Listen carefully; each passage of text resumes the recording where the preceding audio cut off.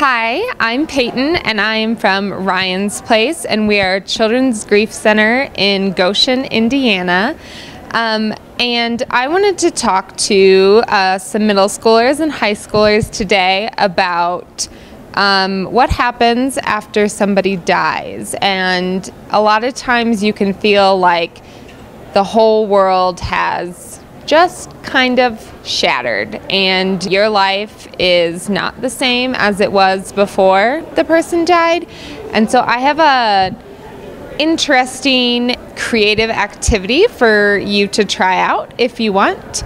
So it's really easy to do. Just get a plain terracotta flower pot, and you can decorate it any way you want. Sharpies work really great, or if you want to paint it, great. It's totally up to you. Paint it, decorate it with what you may be feeling, maybe your memories of your person, some emotions that you want to have, or emotions that you don't want to have. You can decorate it however you want.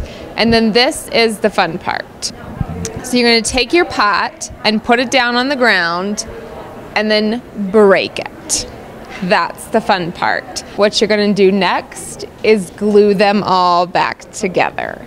So the gluing back together is really an illustration of when somebody dies in our life. It feels like everything's shattered and broken, and there's a million different little pieces that we have to pick up.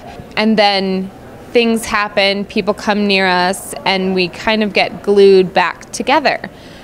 But something doesn't always fit right. Maybe there are those tiny little pieces that you just can't get back in there, and there's holes in your pot.